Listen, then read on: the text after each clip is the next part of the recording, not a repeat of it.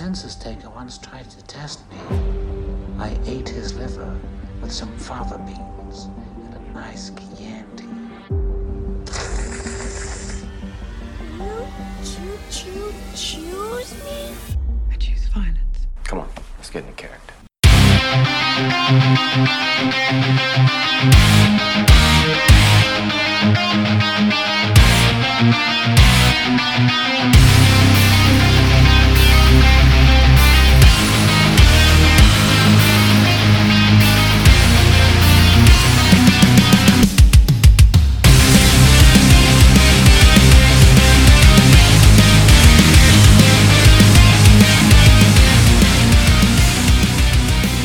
Welcome to episode 251 of the Throwdown Thursday podcast. My name is Patrick Grayhall, but you can call me Patsy the Angry Nerd.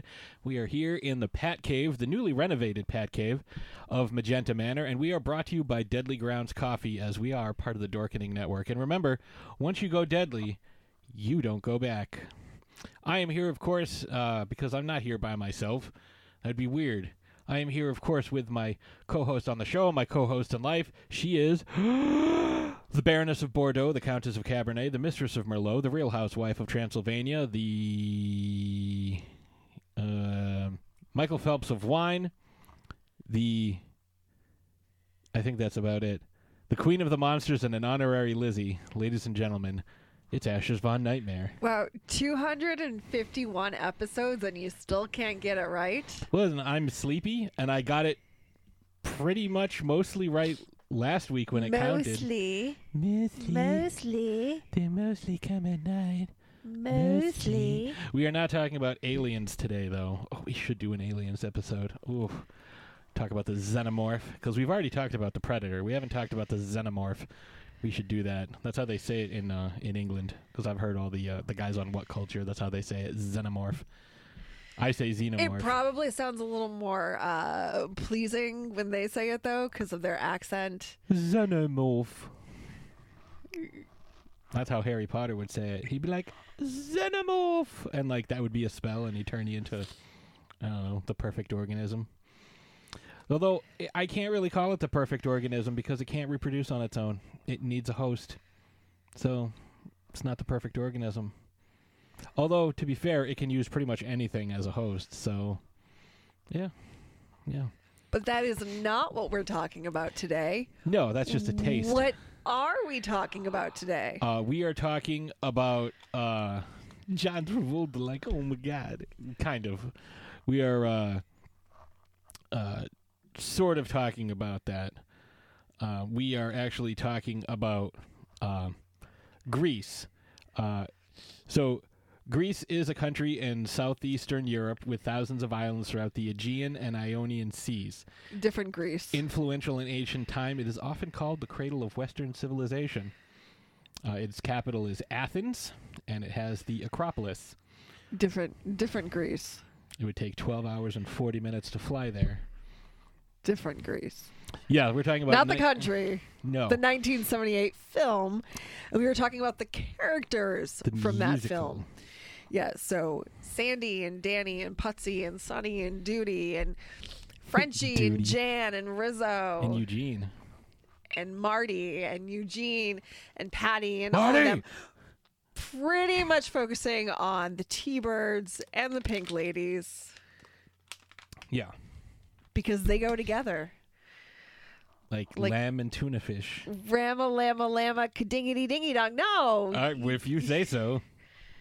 So Did you not watch the movie? Full disclosure, I watched this movie for the first time Sunday night. I know. And I'm letting people at home know. No. But I'm reacting to their reactions. And because I know what their reaction is going to be. They're going to be like, "What?" And earlier this week on Indie Creator Spotlight, we had Jan and Duty and Eugene on to discuss the film, and Eugene, Eddie Deason, not Eddie Dezine. Okay, so I should not have been on that show. Yes, you should have. No, I should not have been on that show. So he could have had his own show in the 80s, Dezining Women. Like, I feel like at this point in my game, I could interview just about anyone. I could interview Chris Hemsworth. I could interview Brad Pitt. I could interview, I don't know, John Travolta. I Oh my mean, God. like just a plethora of famous people, and I would be okay. Like I would be fine. I would be able to have a conversation with them. I'd be able to ask some riveting questions. I feel like there would be a fantastic back and forth, and it would be great content. I don't get nervous much anymore.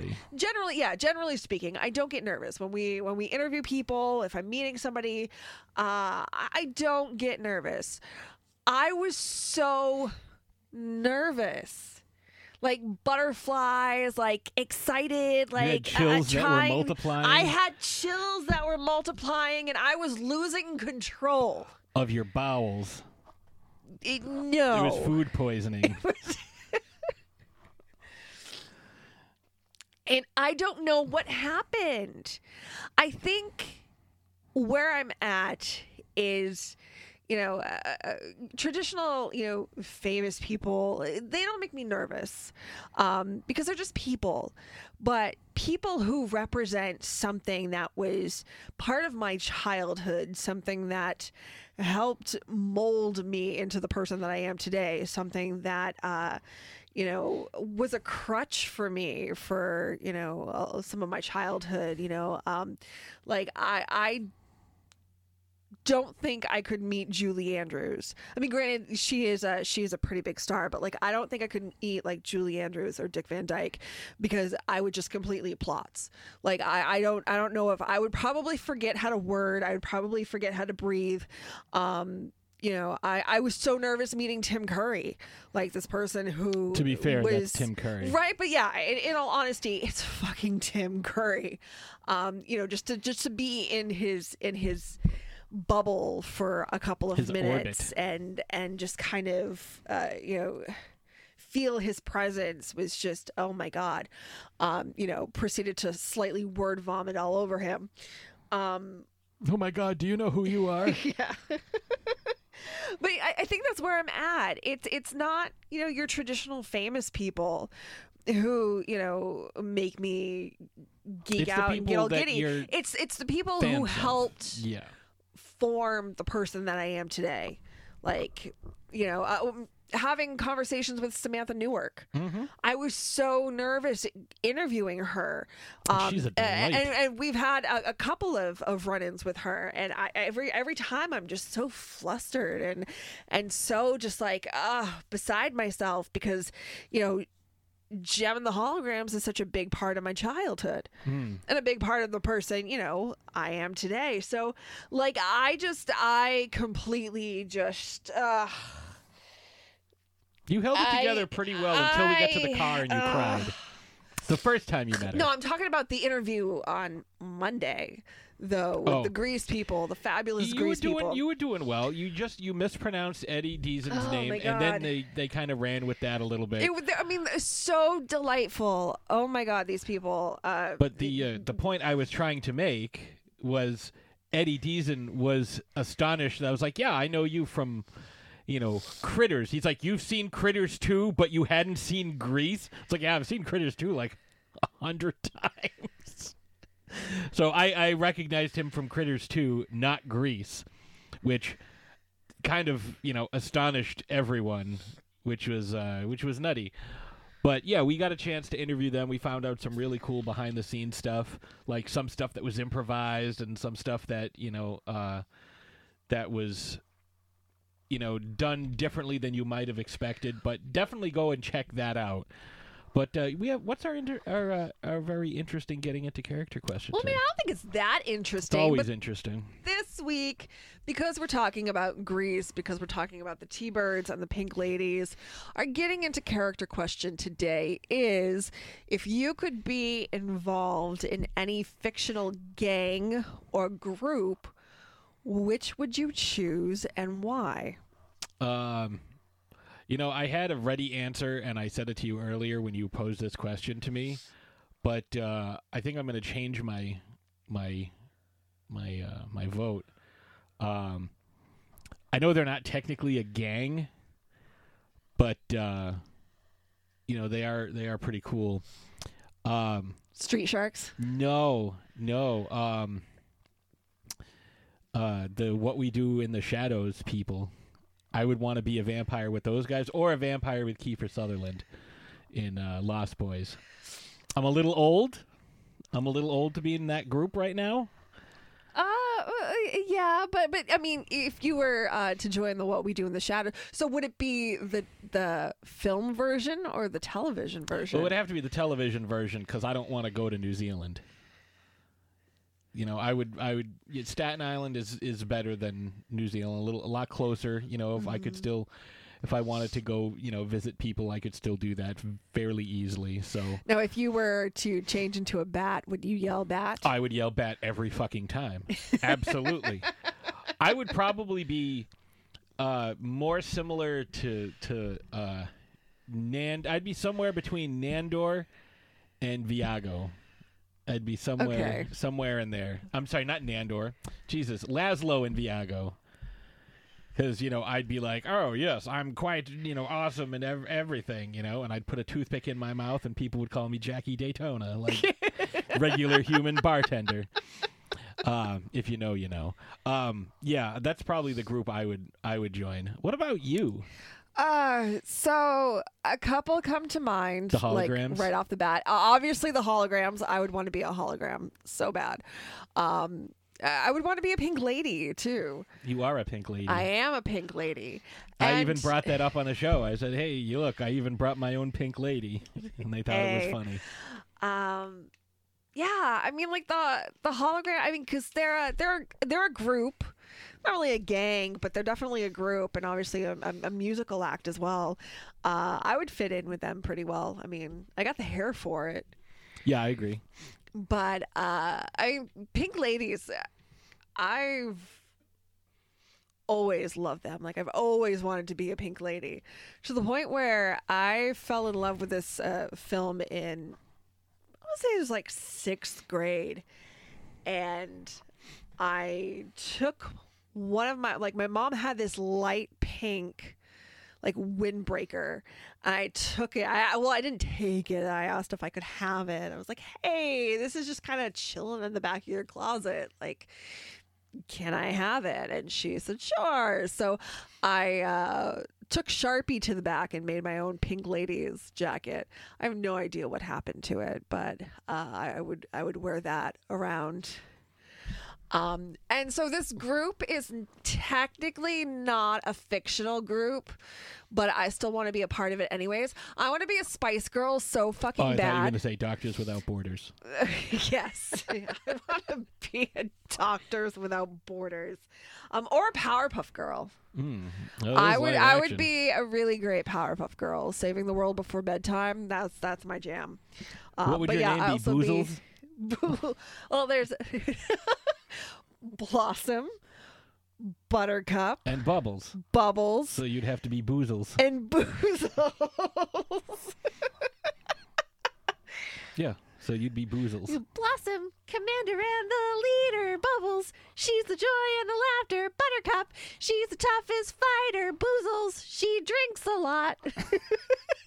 Hi guys, I'm here. I will show you. Look at watch. Pow! Did we win? Take that, Jojo. No, we're at the zoo. That was a regular gorilla. I defeated him.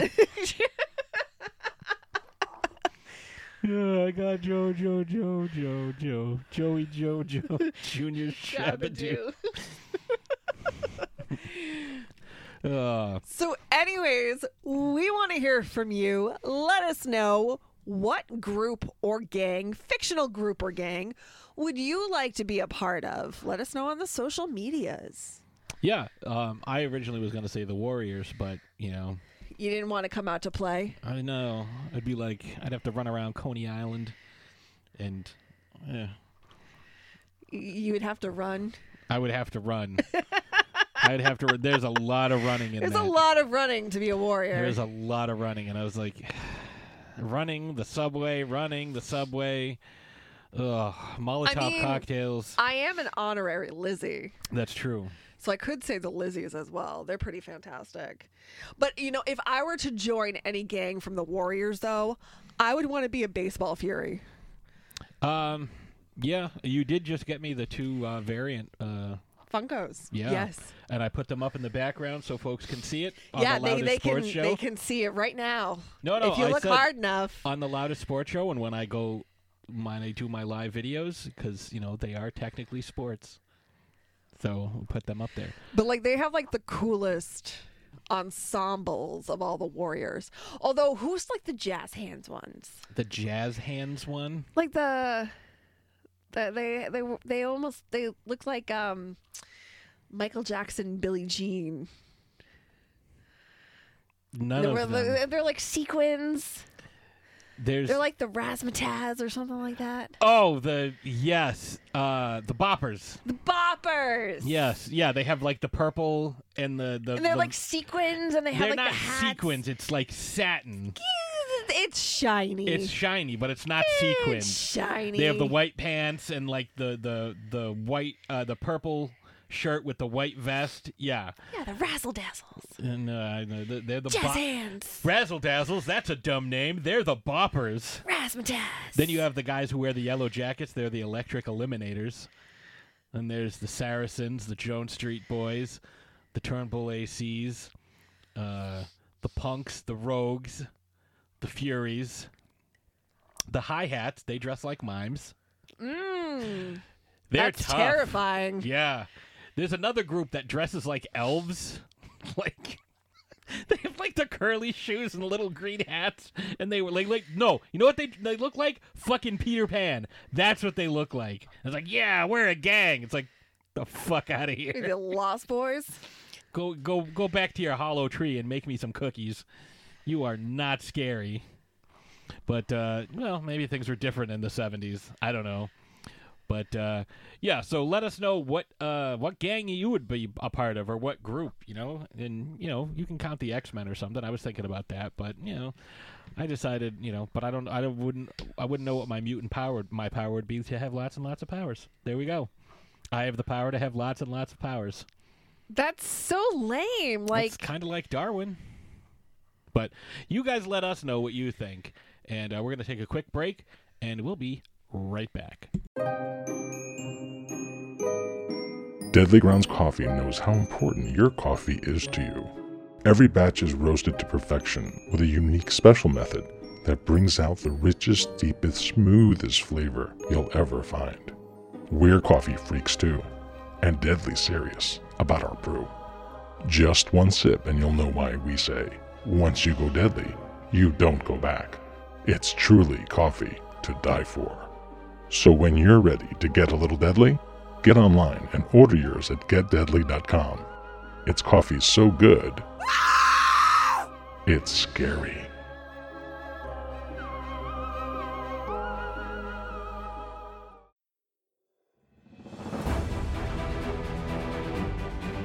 In a world swarming with boring, predictable awards shows, one will separate from the rest, rise above and unite the podcasting realm in a testament to the outstanding achievements of the community.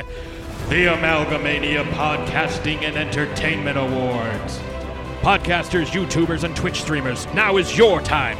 Make your voices heard and submit your program by going to amalga-mania.com for all the details, submission categories, and guidelines. The Amalgamania Podcasting and Entertainment Awards, the summer's biggest blockbuster event. You don't want to miss it.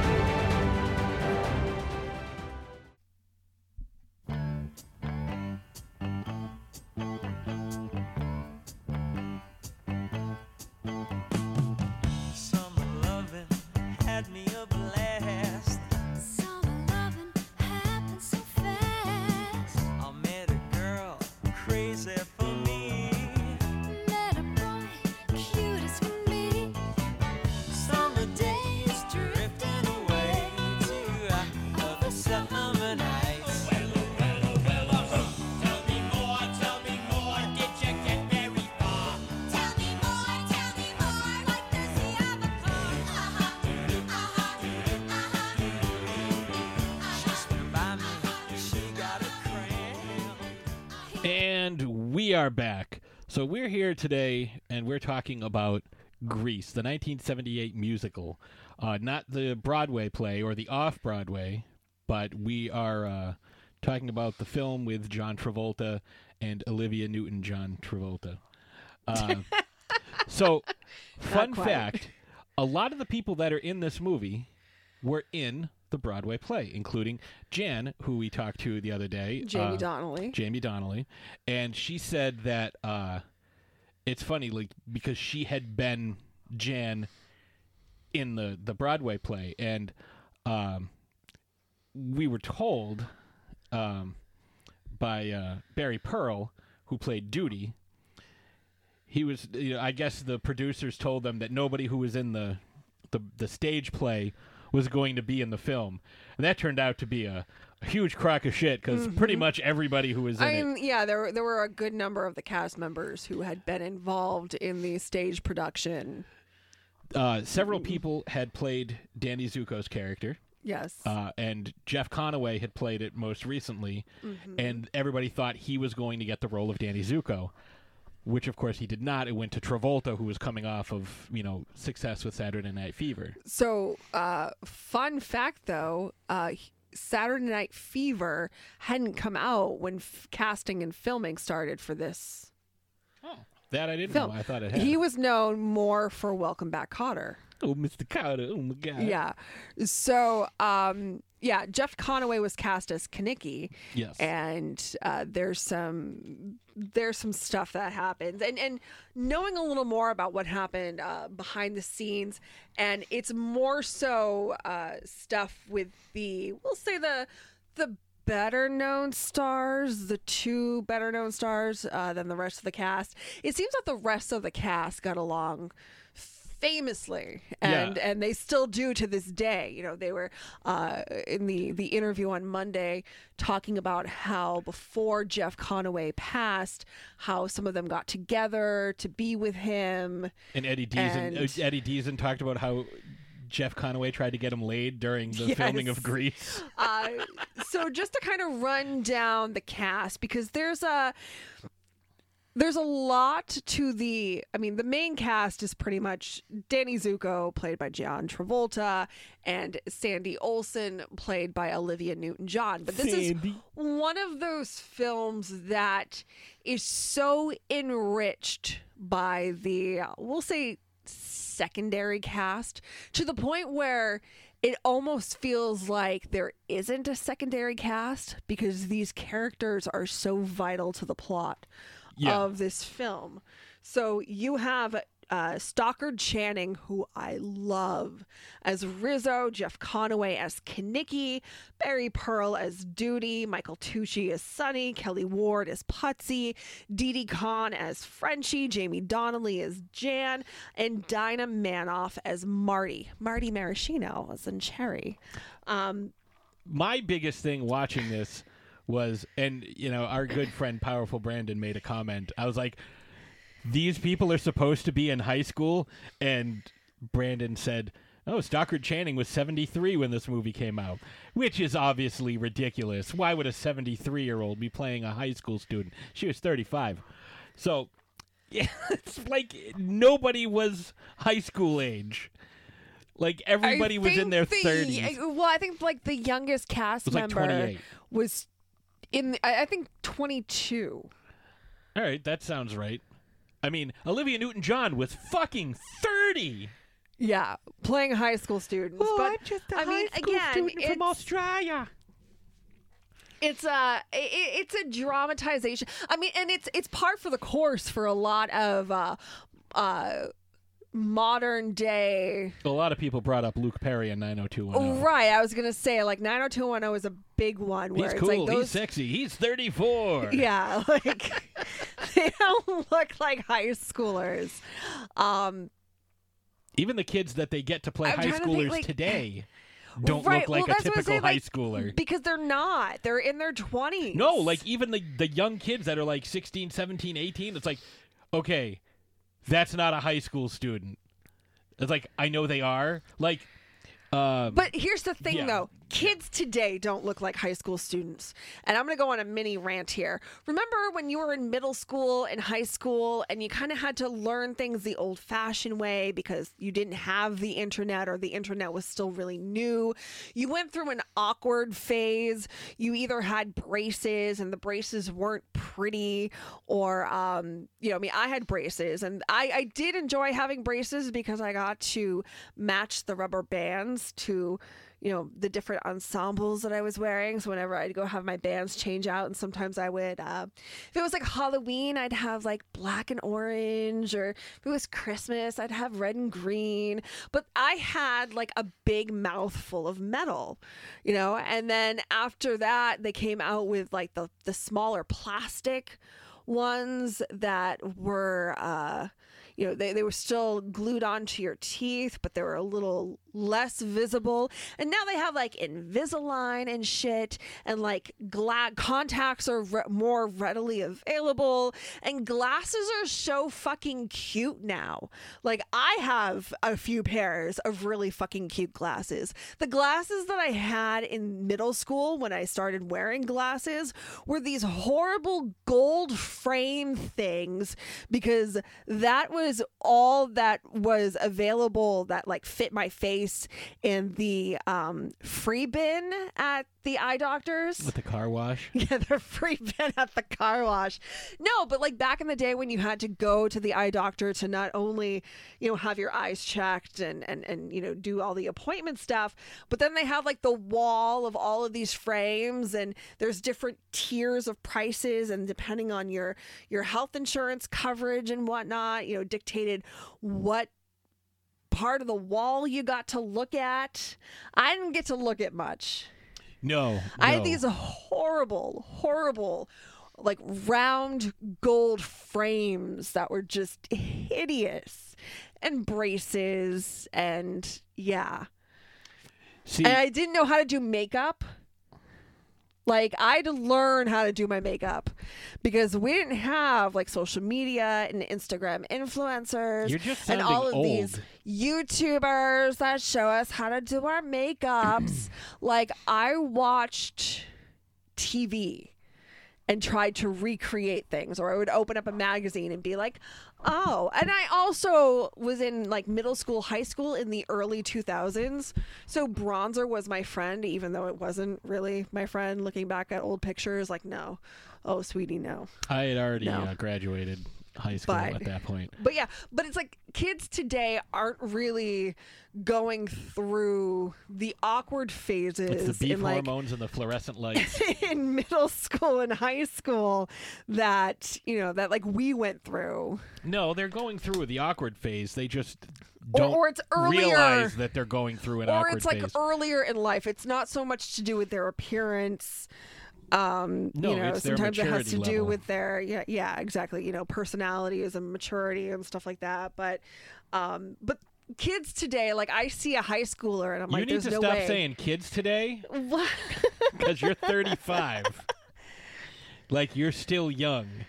Like, this century, sure, like 35, you think. Yeah, well, anyways, I am an immortal eldritch being. Yes, I know, and you are fueled by wine. Let's get back to what we're talking about. Well, I'm trying to make a point. Yeah, I know. Like kids today look different. Today don't necessarily look like. They're always on my lawn. They're stealing my newspaper.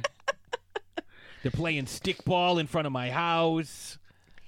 But, watching this movie, in like I think I first saw it when I was like 12 years old. I was like, oh, that's what I'm gonna look like when I go to high school. No, you're gonna look like you're 35. Apparently, that's what I thought. And that's the other thing, like getting 35-year-olds to play high school students, not exactly the best solution either. But that was one of my biggest things, and whatever. Like it was a good cast. They did it well. Like it probably would have been better had it been set in a college.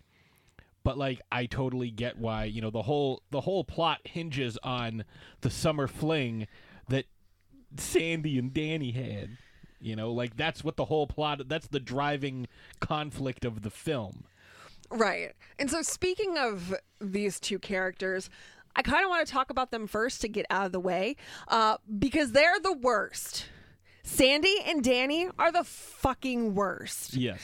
Danny Zuko is, God, he reminds me of a lot of people, guys that I used to know, really sweet and cute and nice to your face when nobody else is around, when they don't have to keep up face, but when they're out with their friends or, around other people, they're a completely different person. Asshole.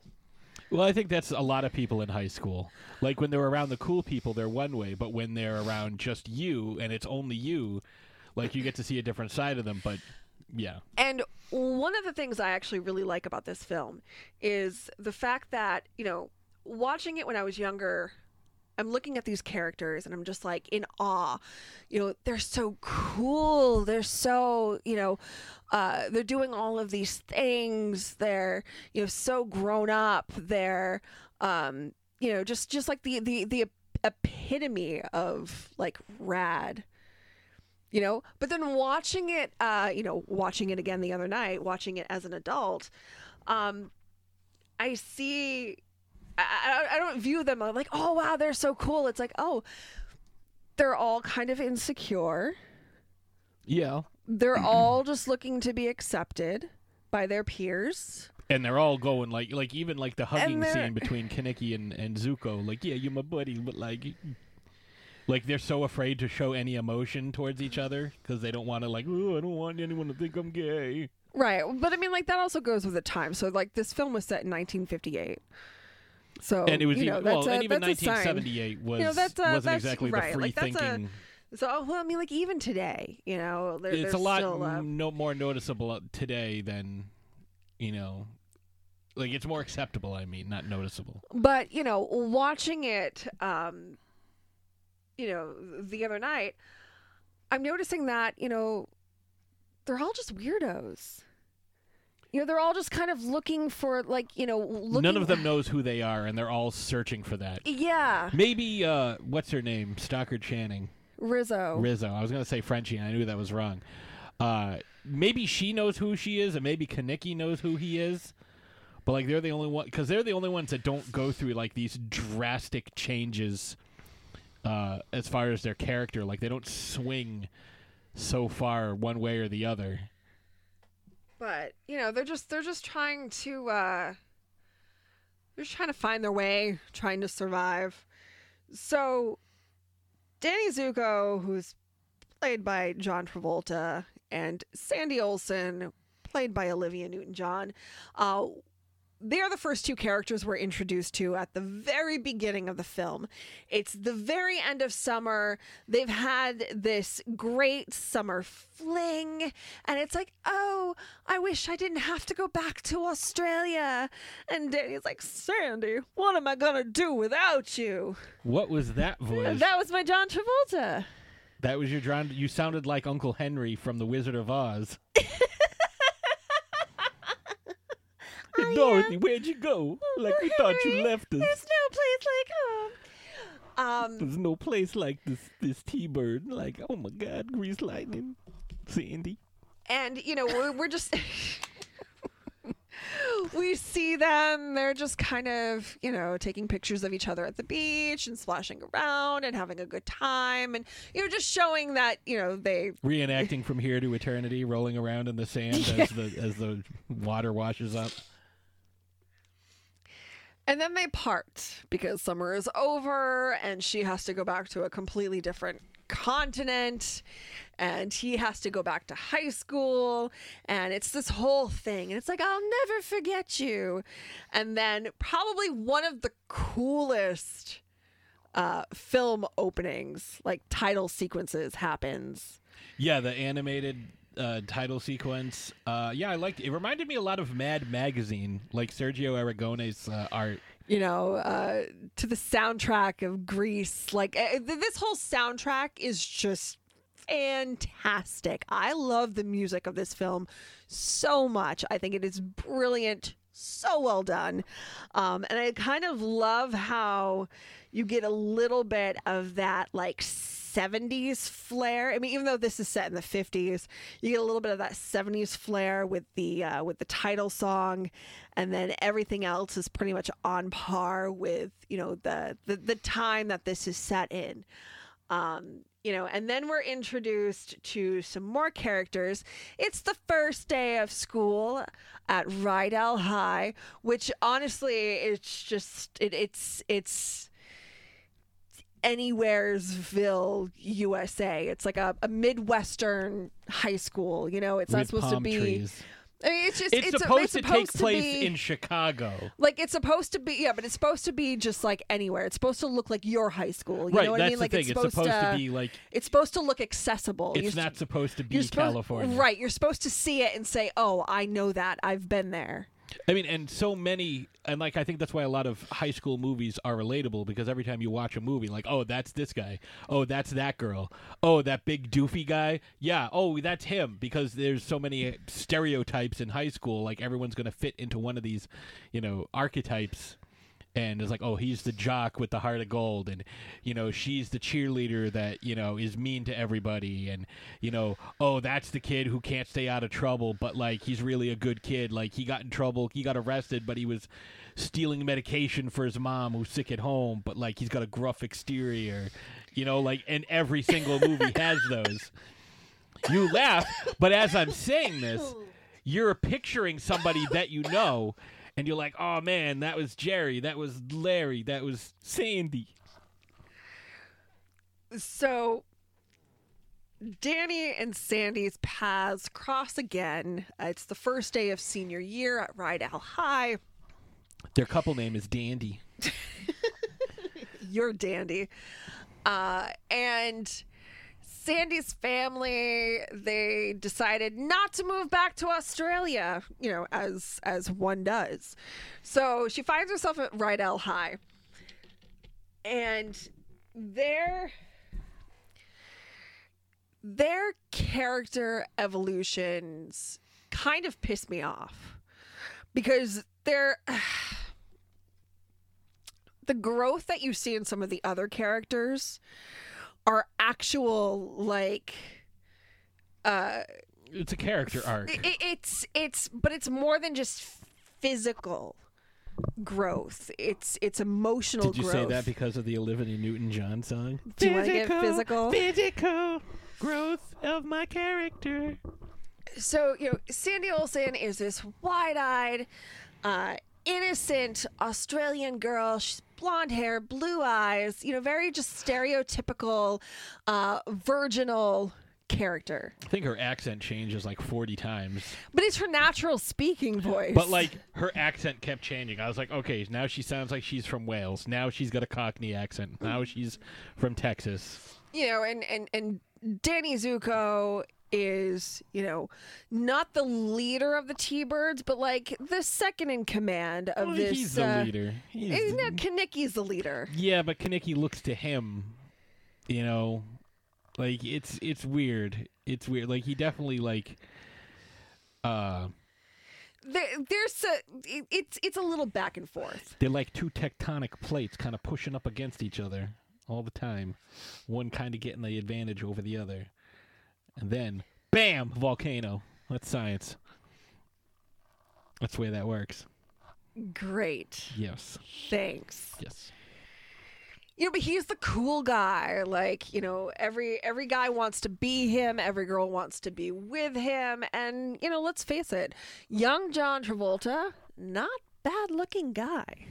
He's all right. I mean, I don't... He looks pretty much the same as he does now. Like, his face is definitely more defined, but... And he looked nothing like Nicolas Cage in this movie. one of my favorite scenes is Summer Nights, because you really get to see, it's a great introduction to all of these characters. You kind of get to see a little bit of, and everyone's kind of playing this caricature-like trope from high school. Yeah. But you kind of get to get a feel for whose character is what. And in that song, you get all of the backstory you need.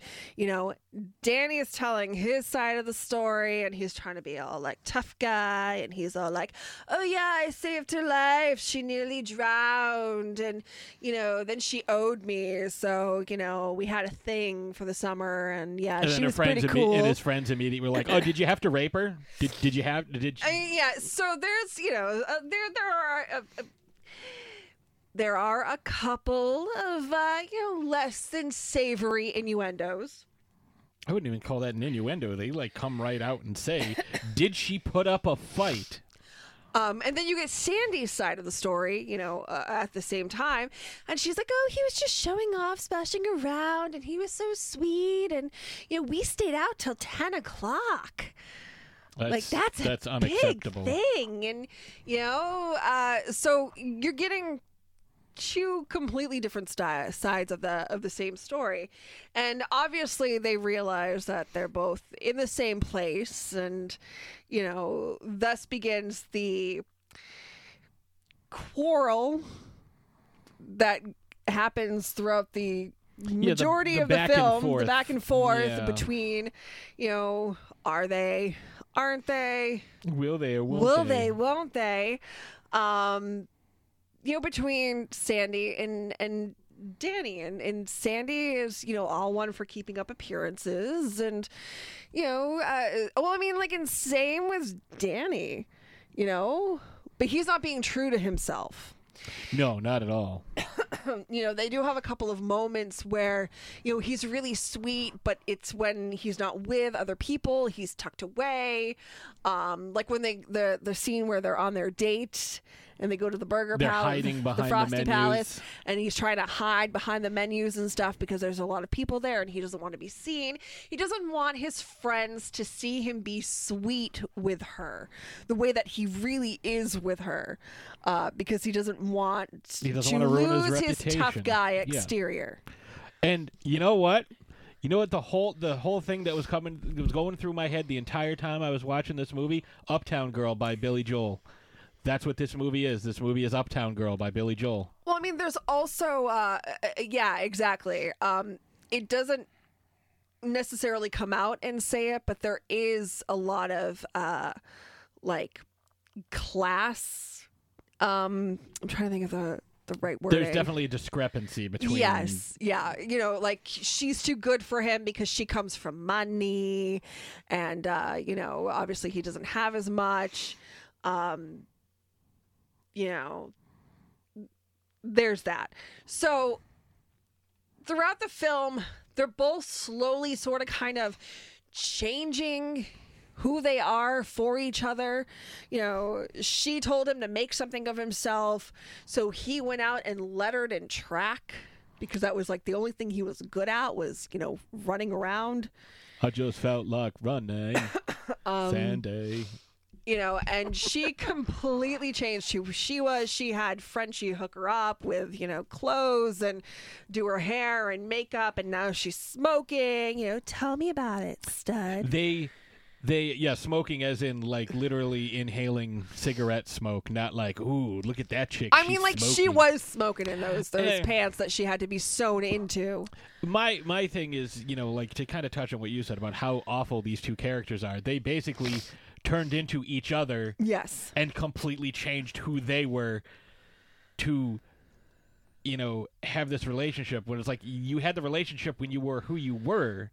Then you have to change, and then you get in a car and fly away, which So there's this theory that, because in the song Summer Nights, Danny says, I saved her life, she nearly drowned. There's this theory that she actually drowned or was in the process of drowning, and the lack of oxygen created this whole euphoric scene, which is the film Grease, and then the end, them driving away together, off into the clouds, is her dying and ascending to heaven. Well, it's kind of like the I can buy that because I also buy very much into the theory that Indiana Jones is the fantasy that or the what plays out the in Carbonite fantasy. Of Han what plays out in Han Solo's mind as he's trapped in Carbonite, which is why you see the Club Obi-Wan, you see the the hieroglyphics are R2 and C-3PO. Like there's a lot of homages to the Star Wars universe. So yeah, it's so that's a big theory, and that arose. I'm not exactly sure when, but it wasn't like immediately after the film was released, but it's been in the past 15, 20 years that theory has arisen. That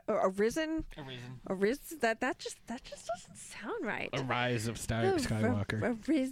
Anyways, it's been about 2 decades since that theory has come about, and I mean, it's plausible. I like it would be interesting to see if she knew these. If we could get like a prequel, and she knew some of these people. And then it was her brain just putting what about the stuff she wasn't there for? Like right, like that. That's what I'm saying. But so but she was anyways, imagining what's her name and Rizzo and Kaneki having unprotected sex. I mean, I had this condom since 7th grade. Hey, it's my 25-cent insurance policy. But yeah, getting into some of these other characters, because, I mean, you could talk about Sandy and Danny, but like I said, it's just, everybody talks about Sandy and Danny, and they're really the worst. And the more I watch this film, especially as I get older, the more it just kind of solidifies the fact that they are the worst. It's really worth watching it for the rest of the T-Birds and the Pink Ladies. Yeah. They're more fleshed out, well-rounded characters, and I think that has to do a lot with the fact that a lot of these folks knew who these characters were because they'd been playing them for years or understudying them, traveling around the country. Well, and some of them, had, if they hadn't played them, had seen them play on Broadway, had sat in the audience to see them. And they, they were familiar with them long before. But I mean, cast. these characters, a couple of the characters were changed for the film. They obviously added some characters, changed some of the names and stuff, to make things feel better on film. But as far as the T-Birds go, Kaneki is one of the best characters of this film. Hands down. And I'll sign on to that. Jeff Conaway does such an amazing job. Kaneki is so cool. He's really full of himself, but he also has a lot of heart and a lot of drive, both literally and figuratively. He's the one who Grease Lightning happens because of Kaneki. Right. And fun fact, that's supposed to be Kaneki's song. In the Broadway play, it is. Right. But because John Travolta was the name, he wanted to sing Grease Lightning. Yep. So Jeff Conaway had to give it up. So not only was he not playing Danny Zuko, but he also lost Kaneki's one and only song. Yeah, because that was the thing. It was well, I don't get to be Zuko, but at least I get the song. And they're like, ha ha ha, no. And he's like, oh, jeez, Which is why when Danny is singing Grease Lightning, Kaneki's kind of adding a little, ad-libbing and adding stuff to the song. A couple of background That's words. not supposed to be there, but they let him do that because was supposed to be his song. He was supposed to have the whole thing, and they're like, it's like, oh, well, I ate your pizza, but I left you some crust. Right. It's because you didn't have enough, screen time. You didn't have enough, audio time. You need to steal this song from somebody else. Anyways, that was. That's gross. I'm gonna use it again. Don't tell me how to use my tissues. That's gross. I blew my nose in part of it. This is riveting radio. Why are you doing this to me right now? I'm going to cut this out. I blew my nose in a little part of the tissue, and I'm saving the rest of the tissue for when I have to blow my nose again. Then I will get rid of it. If you want to be economical, you peel the 2 plies apart. Oh, and my use one God. and one. Oh. Is that what you do with your toilet paper? No, that's what I do. No, I use both sides of the toilet paper. I use both sides. I'm not wasteful. Oh my God! No, you take that the answers tissues. so many you questions. You pull the tissues apart. If it's 3-ply, you get 3 times as many tissues. Listen, that's the way it works. I was going to cut this out, but now I'm keeping it because it's funny. If you think this is funny, email us at throwdownthursdaypodcast@gmail.com. If you want to see more of this on the show. But no, like Do you know how you can make a tissue dance? Put a little boogie in You it. put a little boogie in it. Come on, you're gonna come at me with that type of lame joke like I'm not gonna know it. But no, I'm right there with you. Like, you know, it's one of these things like you have to make the star happy and you have to do this, and it's like, well, why didn't you give what's her name 12 more songs? Which sucks because, you know, Danny Zuko's big scene is Thunder Road. Yes, not the song by Bruce Springsteen. Garth Brooks. No. Bruce Springsteen. You're thinking the Thunder Rolls. I need to take more antihistamine, obviously. Or more prohistamine. I don't know which is better. But, you know, Danny Zuko's big thing, you know, he has Thunder Road. Like, he gets to win against the Scorpions, you know. And they're all like, here I am, rock you like a hurricane. Wins the car, and you know, it's a whole thing. Like, he gets to be the hero. So the fact that you get to be the hero and you steal Kanicki's song, like, that's just bullshit. Oh yeah, and Barry Pearl said next time you watch the movie, watch when everybody's running to the car, because they had put down like wooden planks so people didn't have to run through like the fetid water of the Los Angeles River. And who was it that he said? Was it Jeff Conaway? Yes. Like, kind of like tiptoes across the wooden plank because he was very dainty. He didn't want to fall, so he kind of like tiptoes his way across, and it's like nobody noticed it until the movie came out, and it's like.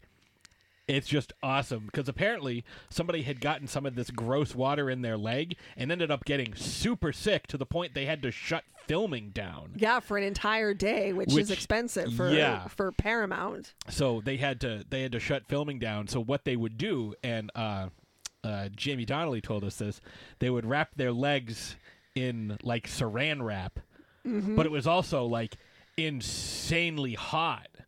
It was like 100. I think Eddie Deason said it was like 116 degrees.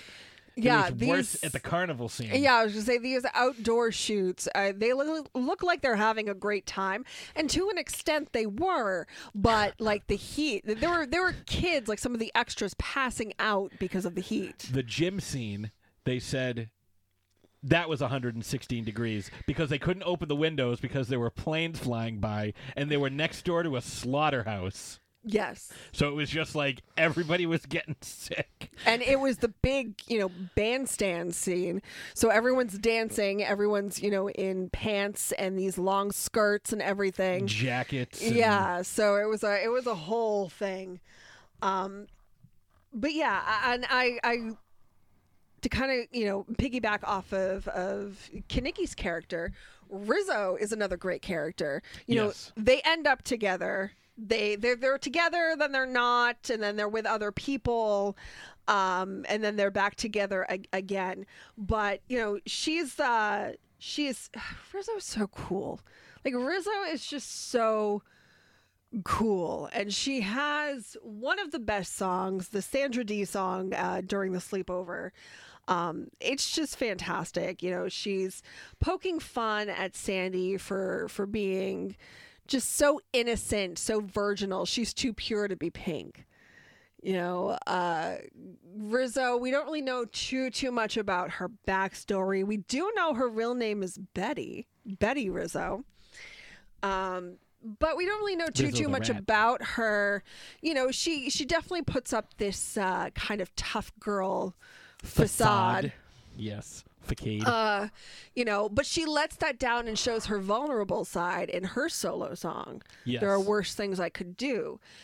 She is not shy about her promiscuity. She has a pregnancy scare. Like, she really goes through it. And she's, she's not like blacklisted, but she's,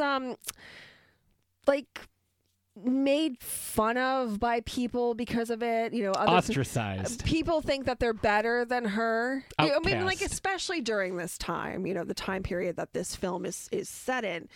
People think that they're better than her, even though they're probably doing the same things, but because, it's They're from a something better that background. there's that. They're the but- greasers.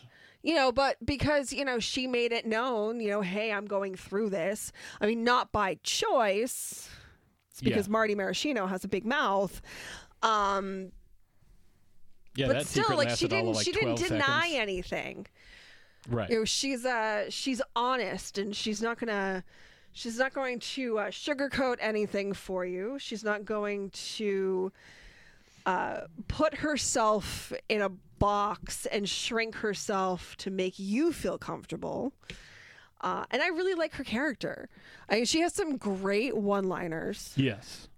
And she's hilarious. But she also knows her worth. She's the one who ends it with Kaneki. She ends up going with, I think his name is Leo, the leader of the Scorpions, to the dance. I forget. And she's okay with, she's just as okay with being alone, like being by herself, as she is with being with someone else. And obviously, they make up, and her and Kaneki are together again by the end of the film, because, everyone pairs up at the end of the film. But I really like, I'm trying to think of how to say it. I just really like her character. Yeah, like, she has a good arc. She's definitely... she learned something, obviously, and her character development is more internal than external. Right. Like, she, again, she was one of the two characters that I felt really knew who she was and wasn't, like, searching for her identity. She just had to find somebody... she thought she was just going to be alone and independent and, didn't need anybody else, or didn't need anybody consistently. She doesn't need, which leads me to believe that maybe she's from, like, a broken home, or, like, her father left. We never see any parents. No, do they even have parents? They're all in their 30s, so maybe not. But, no, we don't really know too much about... parental background, life outside of school for the most part, except for, social activities that they all do together. Yeah, like she would rather just do her own thing all the time, and, she likes hanging out with her friends, but she feels almost like they're not beneath her, but like they're not on her level. Especially Sandy. And she I think she gives Sandy a hard time because Sandy has things the way she would like to be. She's pretty in pink, and she has, her hair done a certain way, and she comes, she wears these nice clothes all the time, the nice skirts and everything, as opposed to... And honestly, here's the thing. Sometimes it pisses you off that other people have had it easier than you. I know I get that way. When you meet someone who has not had to work as hard or have had to work hard at all to obtain stuff that they've have or have done, or their accomplishments and stuff, like, that pisses you off. So maybe she meets Sandy and she just assumes that Sandy has had things handed to her. Yeah, she doesn't know anything about her. She's just judging her by what she looks like. But again, that's a typical high school arc. Yes. So getting into some of these other characters, the rest of the T-Birds, Duty, Putsy, and Sunny, they remind me a lot of the Three Stooges with their interactions. Well, they literally go through a Three Stooges routine.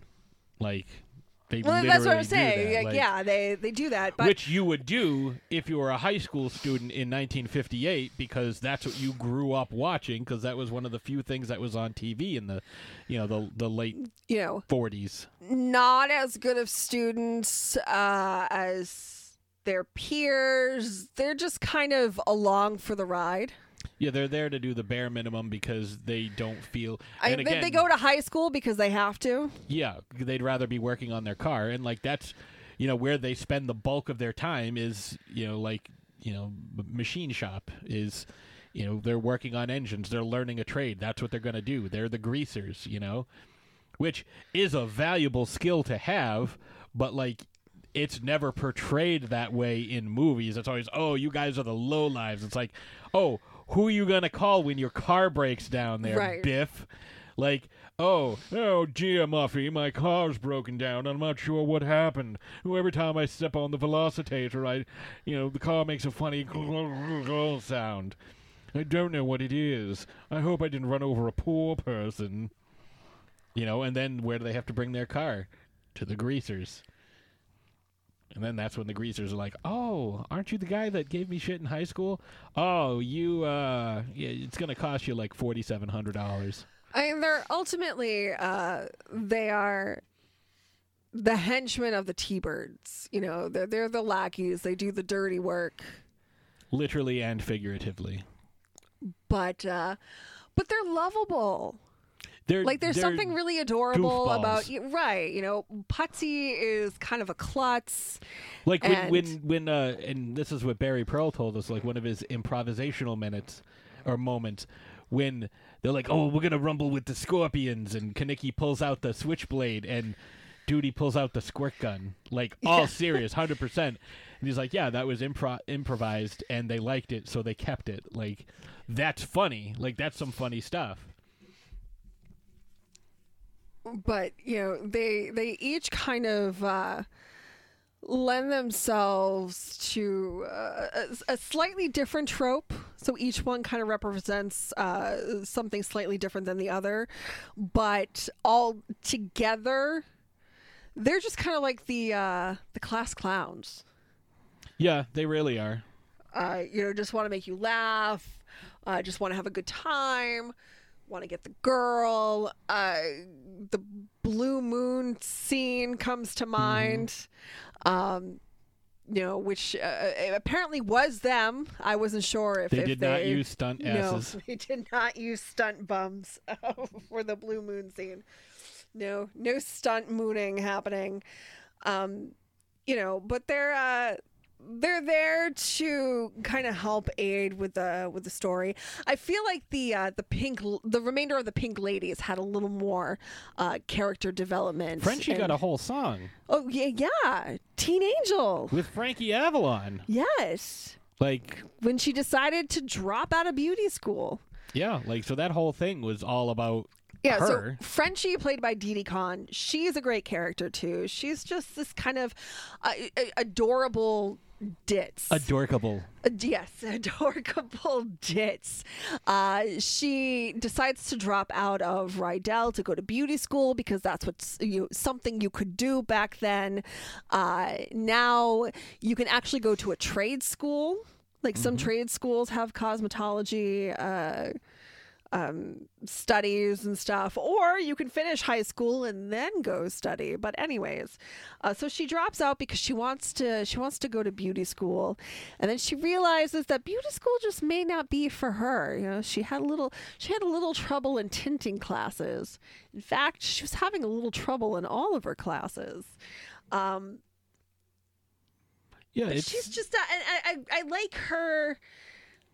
I like her character arc because it's kind of simple, but it's something so relatable. You think you want to be something, and these are seniors in high school. And one of the gripes that I have about the American educational system is the fact that we want you to figure out what you want to do, who you want to be for the rest of your life at 14. When you're 17 years old. 18 years old. But not only that, it's like the meme that I've been seeing going around Facebook. It's like, hey, can you teach me about taxes? Shut up and square dance. Right? Like, it's infuriating. You know, some other countries, they allow their students to take a gap year, and they encourage Travel. experiencing some of life to really figure out who you are and decide what what career path is best for you. We don't do that here. We want you to go right to college, Get into debt in college, and then find a job that you're way overqualified for, but not getting paid enough to do. And it's this whole system. And, you know, I know a lot of people who switched their majors several times in college. I know people who graduated as one major only to go back to school undergrad to major in something else because they changed their mind or they realized that what they had studied wasn't necessarily the best fit for them. It's a whole thing. I can tell you right now, at the age I am, I would have done something else. I would have done something else. You know, I I've would never have used my degree. in the same vein. But I wish I knew then what I know now about some of my options for Yes. certain things. I would have followed a little more of some of my passions, and you know, it still would have been science related, science adjacent, but wouldn't necessarily be doing what I'm doing right now. Not that I'm unhappy, but you know, it's just you realize that there are other options, and sometimes it's just a little too late, or you don't have the funds to put towards something else. But anyways, so I really like her character arc because, you know, she's like, I'm going to do this. And then she tries it and she fails miserably. And she realizes, you know what, this isn't for me. And I'm just going to go back to high school and I'll just figure out what I'm good at. You know, I'm going to, it's okay to fail. It's okay to try something and realize that it's not for you. It's okay to have a dream and then change what your dream is. Yep.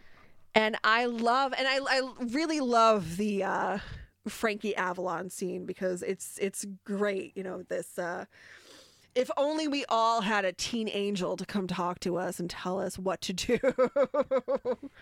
But the question is, would we have listened?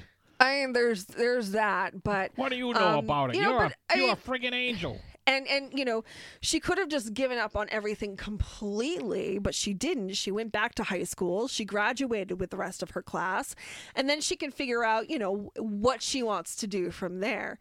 But like I said, I like her arc because it just shows you that it's okay to fail, it's okay to try something else, and it's okay to try to figure out what your options are.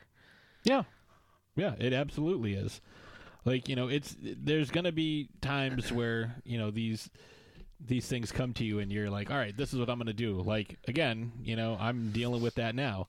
But, you know, we see a lot of these characters who do know what they want. You know, like all the guys who are working in, you know, the I keep calling it machine shop, but that's not what it is. Like the automotive shop. Yeah. Like, and they're learning valuable skills. Like they put Grease Lightning together from honestly it was a sourced hunk parts. of junk. Yes, yeah. It started out as a hunk of junk and legitimately obtained items. Yeah, they're able to do that. Like, you know, I couldn't do that. I couldn't put a fucking car together right now. you know, Like, I know that if you press on the button on the right, it goes. That's like, I know very, very little about cars. I certainly couldn't take one apart or put one together. Well, maybe take apart.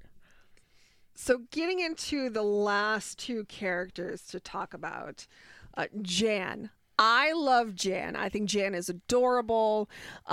She's like the lovable weirdo of the group, and she's the one who she knows who she is, but she has some self-esteem issues. She has some body issues, and she's known as the fat one. And that pisses me off so much because she is not fat. She really is, you know, but it's also a sign of the times that this film was set in. You know, women were corseted, you know, wearing like shapewear and everything. Things were cut and made to accentuate different parts of the body, and her character just wasn't about that. You know, like she does mention dieting and stuff, but she's trying to come to terms with who she is aesthetically. Yeah, and it's like, you know, her trying to accept her body, you know, in not a like I'm beating you over the head with this kind of way, but you know, her trying to accept who she is physically throughout the film. Yeah, because we see her at the drive-in. She gives all her money to what's her name. Is like, oh, don't let me go get any snacks because, you know, oh, I'm gross. And Yeah, and she mentions like, oh, I've been dieting all week. I'm starving, and she brings Twinkies to the sleepover. Dessert wine. You can't eat Twinkies with wine, Jan. It says right here it's a dessert wine.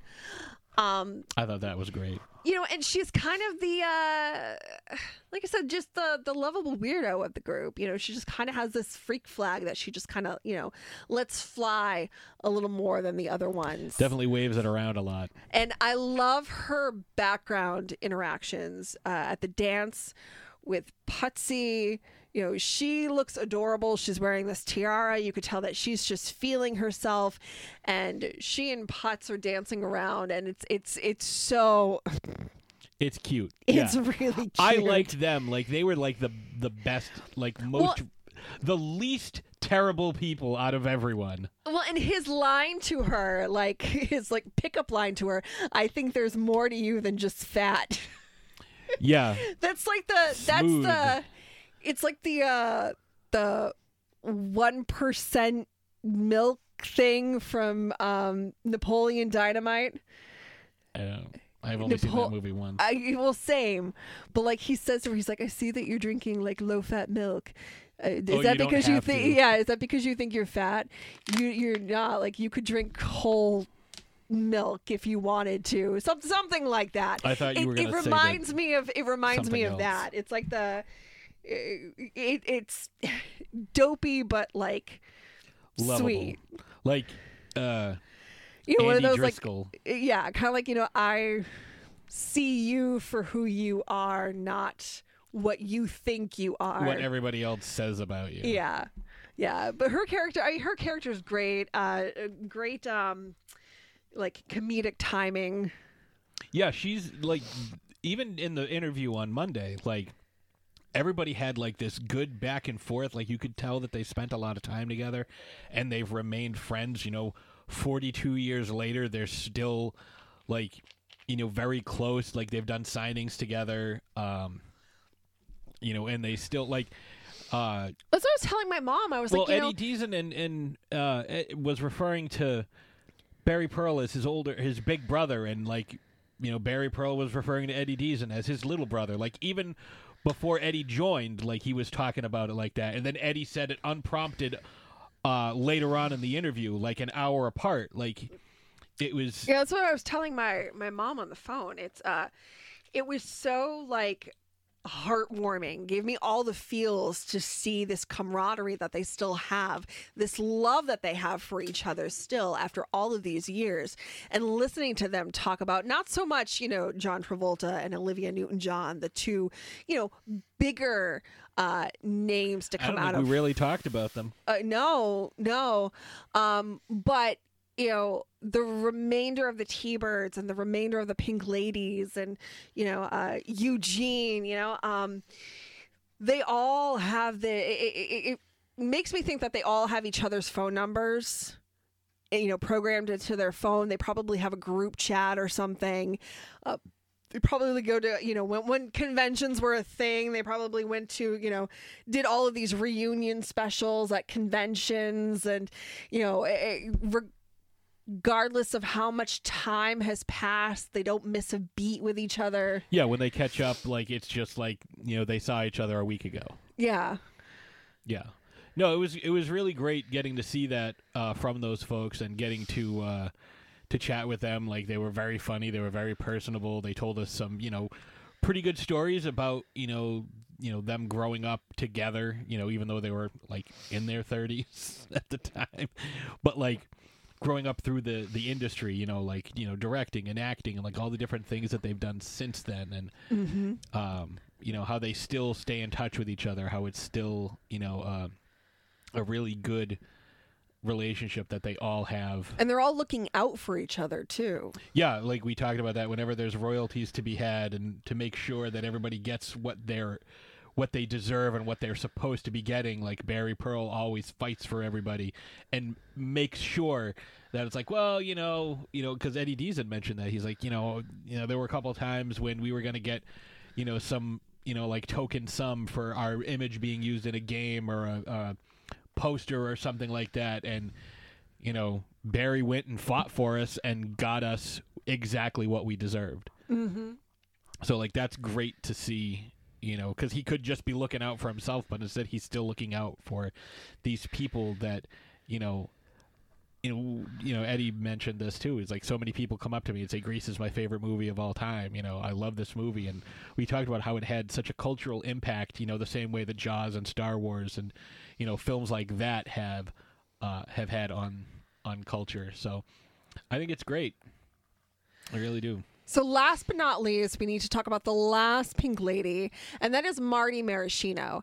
And she reminds me of, she's a really, she's a beautiful woman. But she, Marty Maraschino is a really pretty girl, and she kind of uses her sex appeal to get what she wants and stuff, but she doesn't really know what she wants.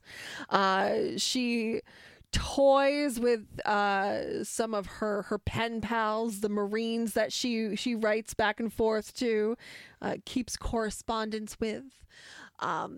There's the whole scene at the dance with the creepy old man. The creepy old man.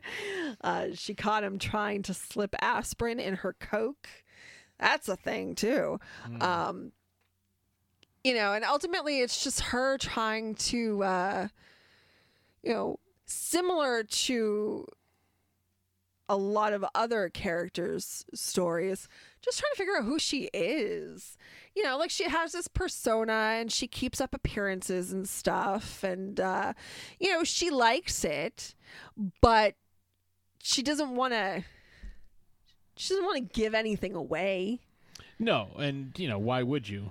You want to make sure that you're. She just wants to have a good time.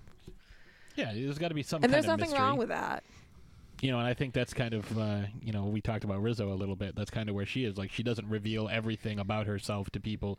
She just has, like, this one persona, and she's that same persona all the time, except that one time she let her guard down and immediately paid for it. So. Yes. That maybe taught her, I will never, ever let my guard down ever again, because I saw what happened. And, like, it didn't affect me in a positive way. So, yeah, I'll never be doing that again. So, yeah, that was too bad. But yeah, I having seen this for just the first time, like I had a lot of questions, and we talked about how this is part of, culture. I'm like, I'd never seen this movie, but I knew about Summer Lovin'. I knew about the song at the end there, the We Go Together. Yeah. And like You're the one that I want. You're the one that I want. That's the one. That's the one I was trying to think of. And like the car flying off into space for some reason. All these random things. And, one thing that is still kind of bugging me, they won the car from the Scorpions, but we never see the car again. I think they used the parts for that car to fix Grease Lightning. I think they probably would have just stolen more parts and then have two full cars. Like, that would have made more sense. Because then you're going to have to get more parts to fix the Scorpion car. I don't know. But you never get to see it again. I think you're thinking way too hard about it. Well, I mean, that was a huge fucking plot point. They talked about racing the Scorpions on Thunder Road for like half the goddamn movie. They sang a fucking song about it. The whole Grease Lightning thing. And then they're like, yeah, we won the car. Oh, my God. What should we do with it? I don't know. Leave it here? It's not important. Didn't you just sing a whole song about this? Yeah, but,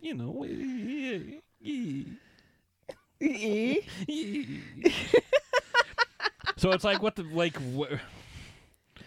I don't like Travolta didn't even know what like a pink slip was. He's like, "We're racing for pinks." He's like, "Yeah, I don't know what that is." Like the pink ladies, like if you get them, you win. Like what do we get? Like I don't know. They're already here with us. Like this seems like a bad deal. I don't know, but yeah, I mean, I think me having watched it at 40 is different from say if I had watched it at. I watched the stage play at 17, 18. Yeah, but I mean, as you know now, the stage play is very different. Not once did anyone refer to anything as a pussy magnet in the stage play that I saw in high school. Well, not and once. not only that, the Broadway production is different. Like they have the car edited racing scene down. is way different.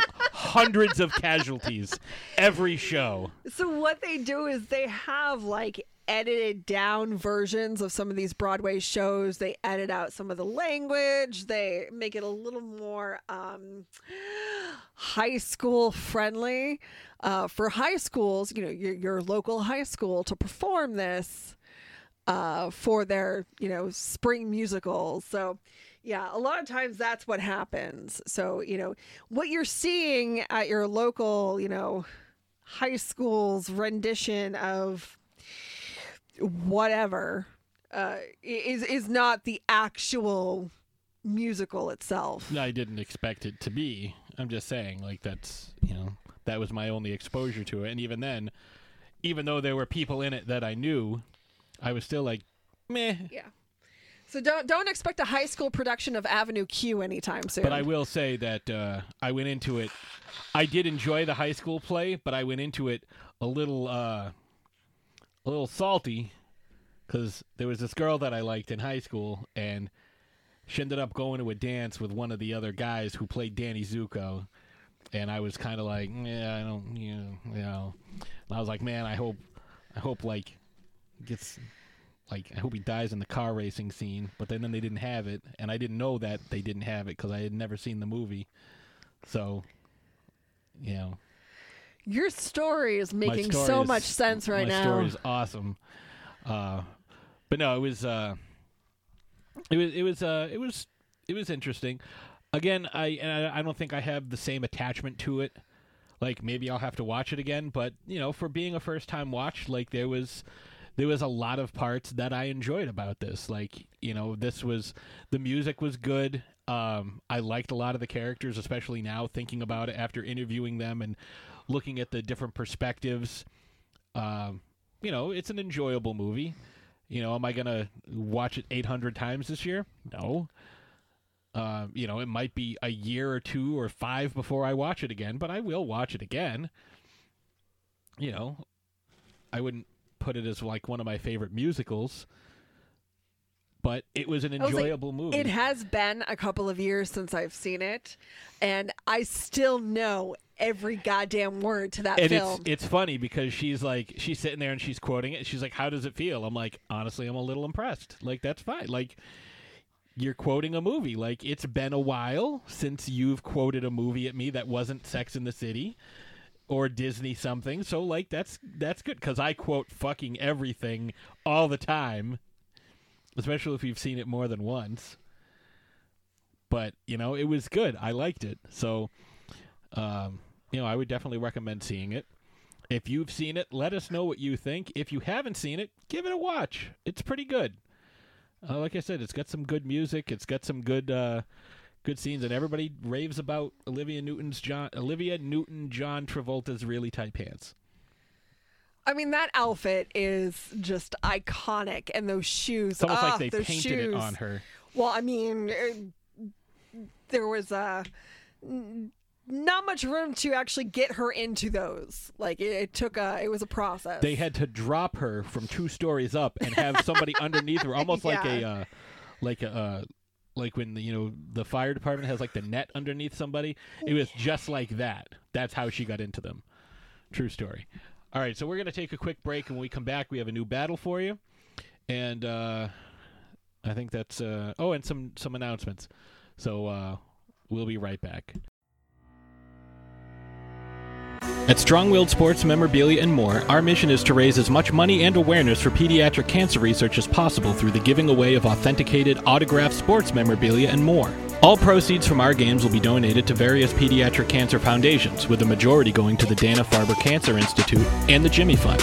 Our mission to give back began when Craig and Kara's son William was diagnosed with a stage 4 Wilms tumor, and his courage to fight and overcome his cancer ultimately led to the start of the hashtag Strong-Willed movement.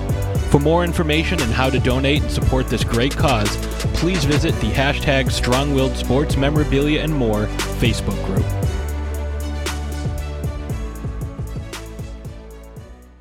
Greetings, weary adventurer. Do ye have a taste for the exotic? Do regular snacks no longer provide the thrill ye seek? Would ye rather eat a codpiece than another boring candy bar? Then it's time for ye to sink your teeth into Mythical Meats Exotic Game Sticks. Mythical Meats offers a wide variety of exotic flavors based on creatures of legend to give ye a snack experience of epic proportions. Like it hot? Try the Spicy Creatures Sample Pack, featuring dragon, chupacabra, and werewolf. More in the mood for something a bit milder?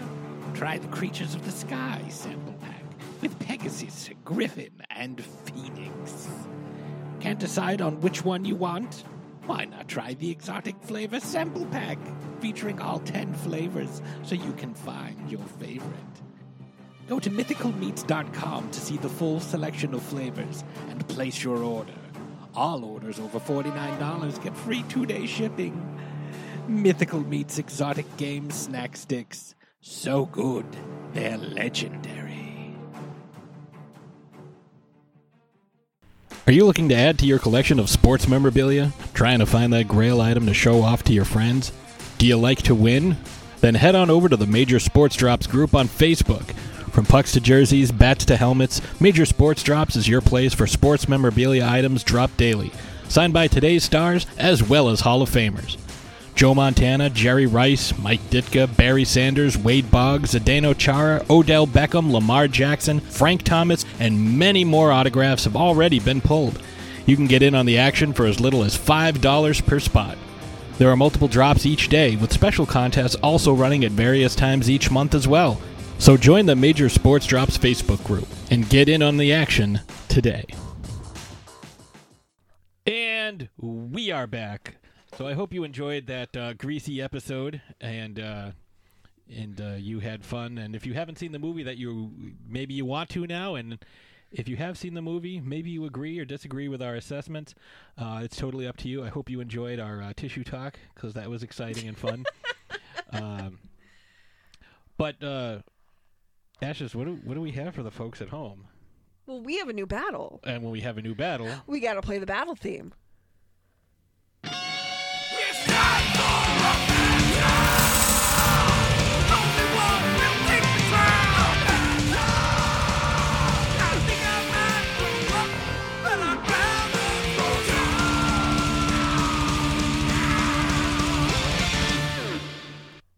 all right. So, what do we got?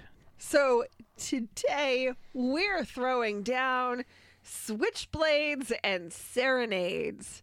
Which twinkle-toed band of ruffians has what it takes to outdance the others and defend their turf? It's a dance battle. Knives and squirt guns optional. The sandbox is under the Wonder Wheel at Coney Island. The special guest referee is Michael Jackson, circa Beat It. Yeah, Michael Jackson from Beat It. And we have the T-Birds from Greece versus the Scorpions from Greece versus the Jets from West Side Story versus the Sharks from West Side Story. Now, these aren't actual Jets or Sharks. If you haven't seen West Side Story. Gonna have a rumble. And actually, There's gonna be some fighting. I have seen this movie probably 30 times because it's one of my mom's favorite movies. And if you like Romeo and Juliet, you'll love the Jets and the Sharks. West Side Story. So, I already know who I'm voting for because, I am who I am. But we've got some interesting stuff coming up for you. I want to thank everybody who was a part of episode 250, everybody who is continuing to come back even after episode 250. And, you know, let's see how many more we can get out of these. It depends on how my back feels. My back hurts right now, but I think I can probably get that cleared up by the next time we record. Because I'm a little old now. I'm a little older. No, I wouldn't say wiser. No more wiser. I'm definitely None older. the wiser. No, but I am absolutely You're older. Absolutely. I mean, 100% technically, older. I mean, everyone's older from last week, so I guess that yeah, I don't know. But yeah, we've got some good stuff coming up, including a potential Patreon launch. We're going to talk a little bit about that. Something that we've been talking about. We just have to finalize a few things. But And I think you guys are going to really like this stuff. yeah, because it's not just for this show; it's also for the Loudest Sports Show, which I know I've been talking about for a while about doing memorabilia and stuff. But that actually has ended. I'm not going to be doing the memorabilia for the Loudest Sports Show. I actually got taken into another group, Major Sports Drops, the ad that I've been playing for several months, because I've been playing in that group, and they know that I've been doing some interesting stuff, and they're like, hey, we like what you do. Come on to our team, because we have 6 times as many people in our group. And so hopefully we can get a little cross-pollination, people listening to the podcast, because we will still give away free stuff, you know. But if you're looking for the memorabilia and stuff that I do, go to Facebook and go to Major Sports Drops, because that's where the awesome stuff is going to be. And starting today, so if you're listening to this today, check it out. And you want some sports stuff, check it out, because there's some good stuff coming. And Speaking of good stuff coming, do you have a podcast or a YouTube channel or a Twitch stream that you think is just the bee's knees? Well, submit it now for the first ever Amalgamania Entertainment and Podcast Award. Yep, you have until May 4th, so May the 4th be with you. We've got a few entries already. We've got sponsors. We've got trophies. We've got hosts. We've got judges. Yeah, this is shaping up to be quite the event. So if you would like to submit your podcast or YouTube channel or Twitch stream for consideration, send your submission to, check out, so you could send your submission to the email address that is located on the website, but the website is amalgamania.com. Amalga-mania.com. Amalga-mania.com. Not Amalga-a-mania. Amalga-mania.com. All the details are there.